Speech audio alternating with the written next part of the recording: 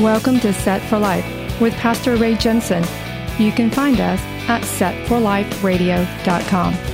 Romans 10:9 says that if you confess with your mouth the Lord Jesus and believe in your heart that God has raised him from the dead, you will be saved. So let's listen from God's Word, verse by verse, on how we can prepare for the coming of the Lord and Messiah Jesus, who died on the cross so that you can be set for life. You'll be set for life if you give your heart and believe what he's done for you. You'll be set for life with your treasure stored up in heaven when you're through. You'll be set for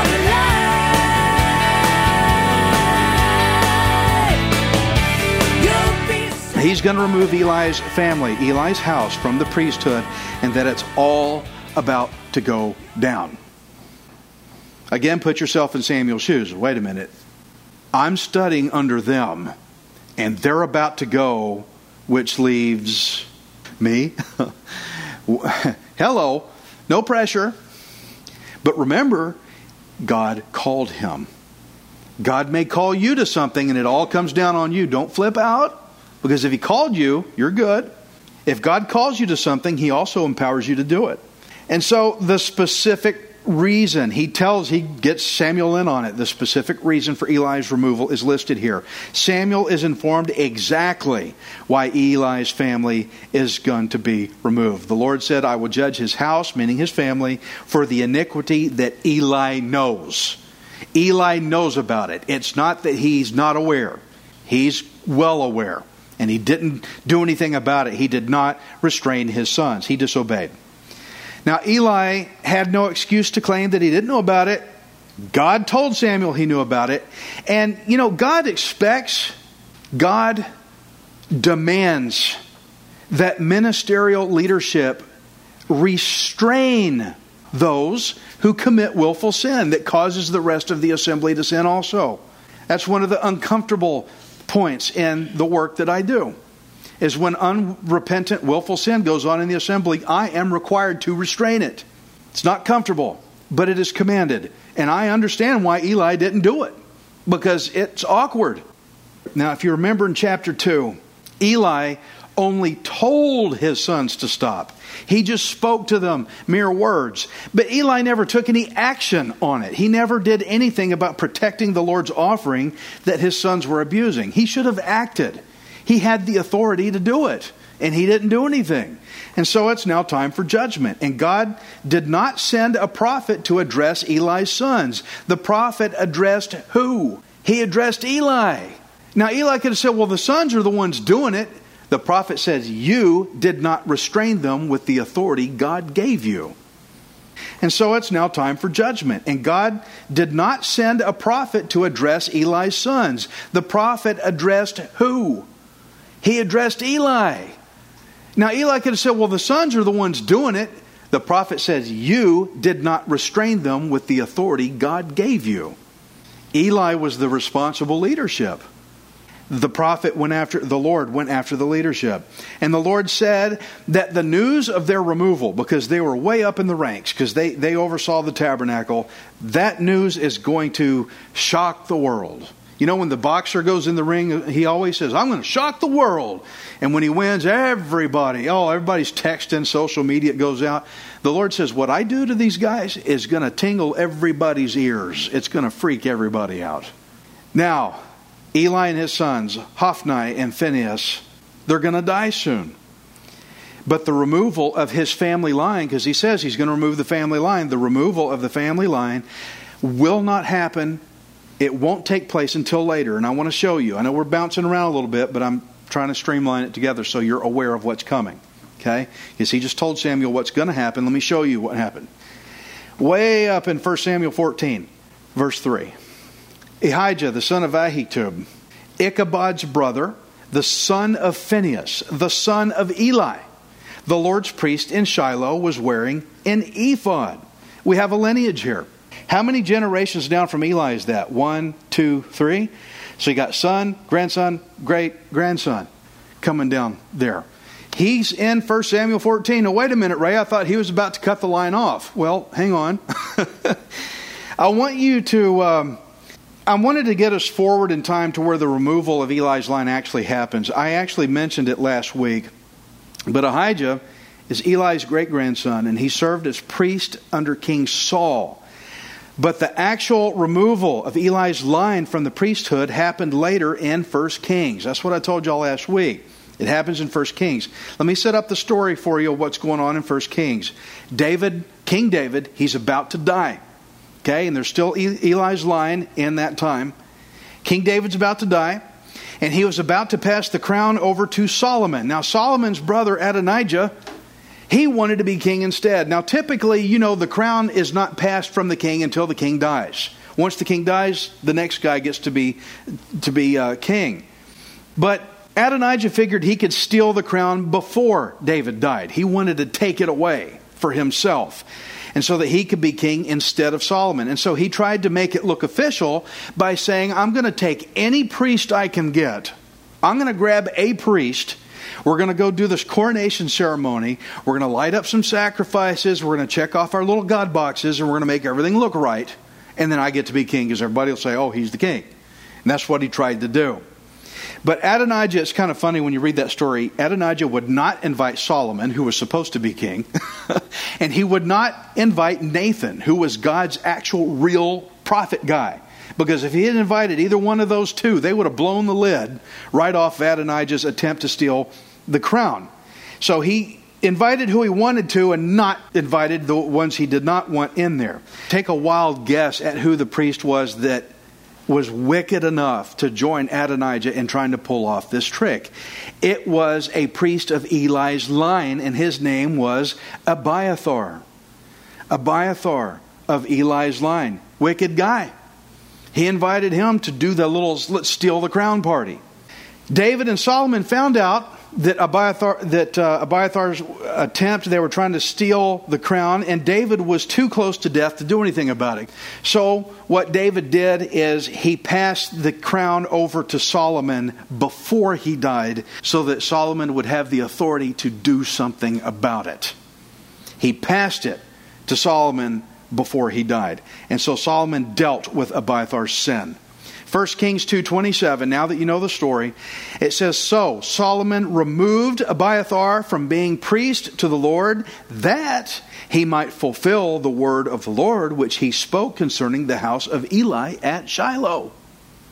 So what the Lord said to Samuel about Eli's removal, this finally got done 130 years later.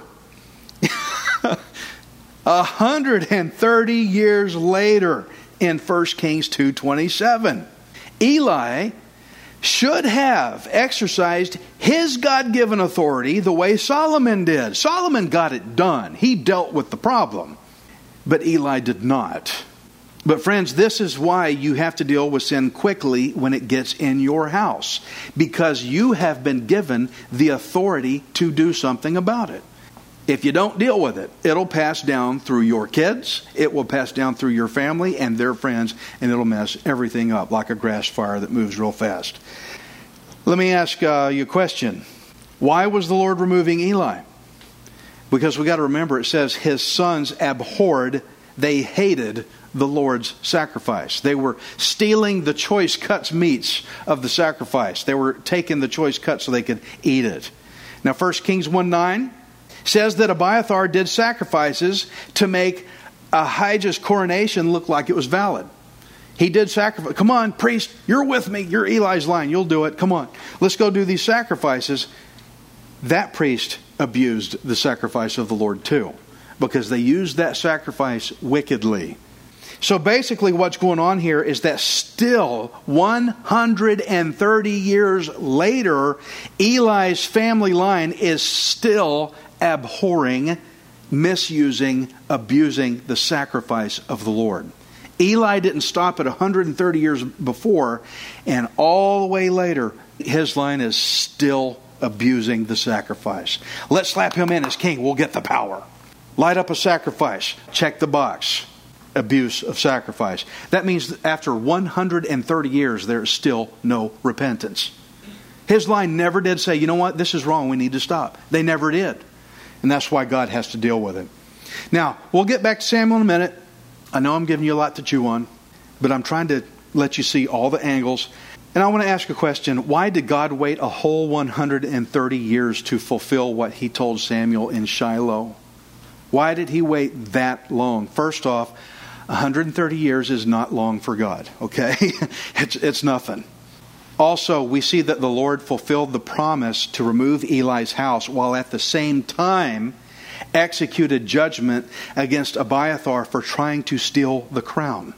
He had to deal with the attempt of stealing the crown and at the same time fulfilled the promise. And so both what you see is both judgment and the fulfillment of promise came together at the same place. Two birds with one stone. Judgment, fulfillment of promise, same time, same place, two birds with one stone. So now, back to 1 Samuel. The Lord tells him he's going to remove Eli's family line from the priesthood, but look at what he said to Samuel in 1 Samuel 3:14. He says, "The iniquity of Eli's house shall not be atoned for by sacrifice or offering forever." Atonement. Atone means to cover. It means to make up for, to make reparations for. This means that because their sin would not be repented of, but they would carry it for 130 years, continual, willful, deliberate sin, that means there is no sacrifice that will ever cover it. That means no forgiveness, because they refused to repent. Their sin was continually willful. Now, I hope you noticed that the Lord did not speak to Eli about his removal until after his sons refused to repent. We saw that in chapter 2. He says, "Stop it, guys." They said, "No, we're not listening to you." And then they went off and did it anyway. Then the Lord came in, because the Lord had to have the sons demonstrate their unrepentance. They would not turn. Their choice to disobey was adamant. It was final. And judgment's coming. They sealed their fate. It's done. There's no sacrifice left for willful sin, and Samuel now knows about it. 1 Samuel 3:15. "So Samuel lay down until morning and opened the doors of the house of the Lord, and Samuel was afraid to tell Eli the vision. Then Eli called Samuel and said, 'Samuel, my son.' He answered, 'Here I am.' And he said, 'What is the word that the Lord spoke to you? Please do not hide it from me. God do so to you and more also, if you hide anything from me of all the things that he said to you.' Then Samuel told him everything and hid nothing from him. And he said, 'It is the Lord. Let him do what seems good to him.'" I can hear regret in that. Verse 19. "So Samuel grew, and the Lord was with him, and let none of his words fall to the ground. And all Israel from Dan to Beersheba knew that Samuel had been established as a prophet of the Lord. Then the Lord appeared again in Shiloh, for the Lord revealed himself to Samuel in Shiloh by the word of the Lord." Now, I believe that the reason Eli pressed Samuel to tell him what the Lord said is because you got to consider that Eli is very, very troubled. He heard some heavy, heavy news. He knows his line is about to be cut off. Both of his sons were going to die on the same day, the Lord told him. And he wants to know if Samuel had any new information about it. I mean, wouldn't you want to know? I'd want to know. So he pushed him to tell him about it. Now, I have to admit here that even though Eli really messed up and what's done is done, his response to Samuel, it shows that he took it like a man. I'd have to say he took it like a man with regret, but he accepted it, what Samuel told him. That had to be hard. You had to be kind of a tough guy in some sense to be able to take that news and actually have the ability to admit, yeah, that's right, that's the Lord. He did actually say that. I agree.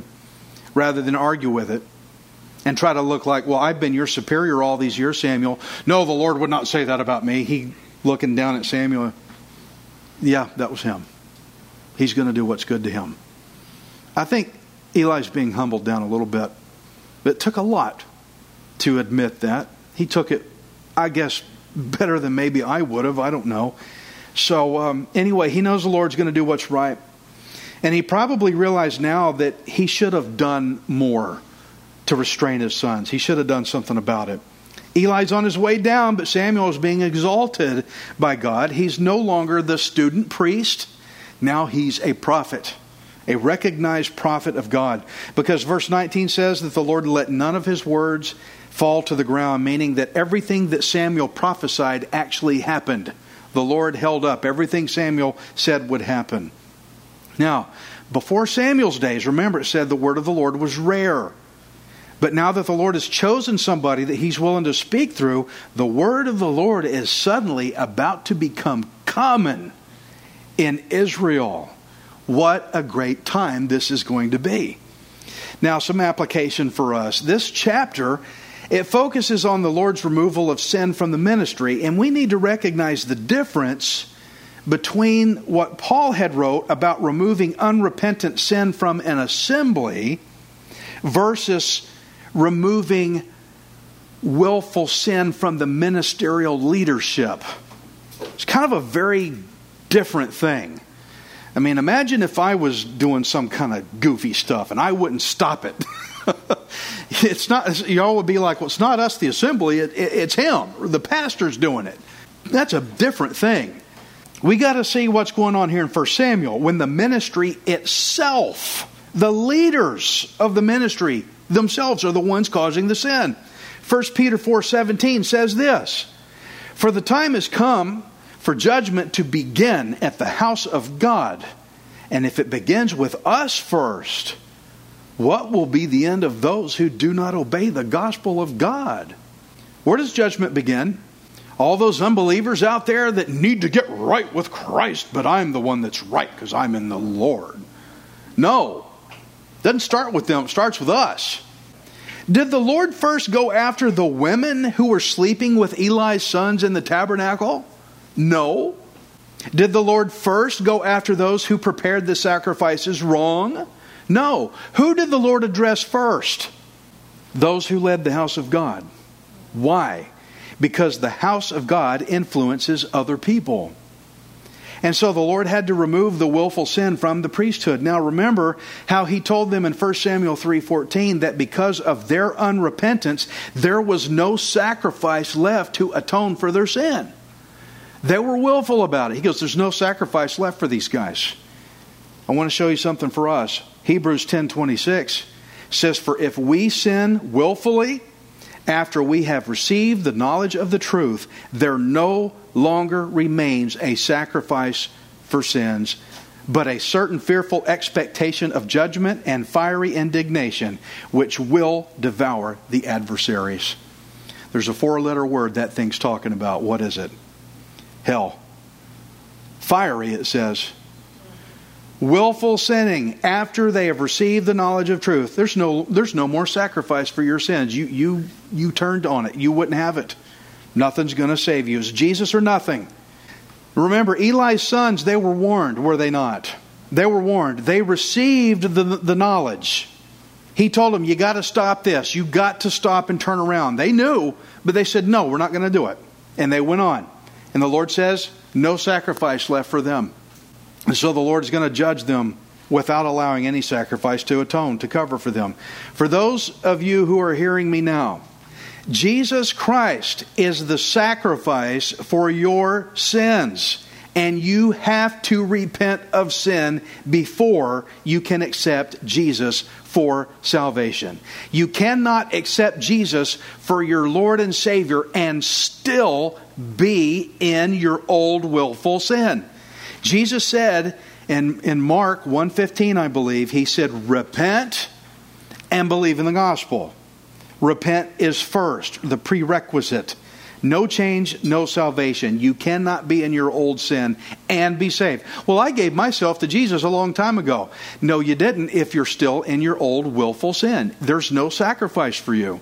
You've got to repent. If Eli's sons should have stopped the mess they were doing, then we as believers have to stop the mess we were doing. Just the same. But if you insist on continuing in your sinful ways, then the sacrifice of Jesus will not cover you. But your only expectation is now a fearful, fiery judgment in a literal place called hell. This is the Bible. You're fire and brimstone today, Ray. It's in there. but I'm also trying to tell you the way out of it. So no, I'm not all fire and brimstone. There's a lot of grace in here. If you claim to be a Christian, but you refuse to do what Jesus says, if you don't abide in His Word, you don't assemble in the body of believers. As a matter of fact, Hebrews 10 is the one that commands to be in the assembly. God tells us to do it, so we have to do it. But if you won't abide in His Word, you won't assemble with the body of believers, if you won't repent of your sins, if you refuse to pray, basically, if you do not consider Jesus to be worth your obedience, then you have not made Him your Lord. If you made Him your Lord, He is worth your obedience. For those that don't, I'm saved, but I don't have to do anything He says. You're saying you did not make Him Lord. Because if you're Lord, you're going to obey Him. But if you think He's not worth your obedience, but you still demand of Him by force that He has to save you without you having any regard for Him at all, that means you kick at the Lord's sacrifice. You abhor the sacrifice of God. And that is exactly the same reason why the Lord refused Eli's family, because they abhorred the Lord's sacrifice. Wow, Ray, that's a parallel straight to me. Yep, me too. Some of you may be thinking, yeah, but I'm a Christian, Ray, so everything's okay. Well, Eli's sons thought, but I'm a priest, so everything's okay. No. So do not ignore the warning of repentance like Eli's sons did. You know, I have to consider the fact that those hearing me, if on radio or podcast, today could possibly be the last warning you ever get before God has to execute His final judgment. And for those who are already saved, but you take the promise of salvation as an excuse to get away with disobeying God. Well, I'm saved. He's not going to break that promise, so I'll sin all I want to. You just remember what happened to Eli. He had to answer, even though he had God-given discernment right up to the end. The consequences of his sin cost him and his family heavily. He did pay for it. Didn't mean he was condemned, but he paid for it, and a lot of people after him paid for it too. The Lord does not want you to be condemned. And so He sent Jesus Christ to take your penalty for you on the cross so that you can be set free. I want to show you an absolutely fabulous verse. Isaiah 53:5 says, "The chastisement for our peace was upon Him, and by His stripes we are healed." This verse is both a promise and a judgment, because it talks about the chastisement was on Him, but also our healing. It has the promise and the judgment that the Lord fulfilled by condemning sin at the cross. So you have a promise and a judgment. Now you remember how the Lord fulfilled His promise spoken to Samuel to remove Eli's line. And that promise and that judgment both came together, and they were fulfilled at the same place, at the same time, in 1 Kings 2:27. When you look at Isaiah 53, you can see that the promise of salvation and God's judgment executed against sin, they were both fulfilled at the same place, at the same time, at the cross of Jesus Christ. Two birds with one stone.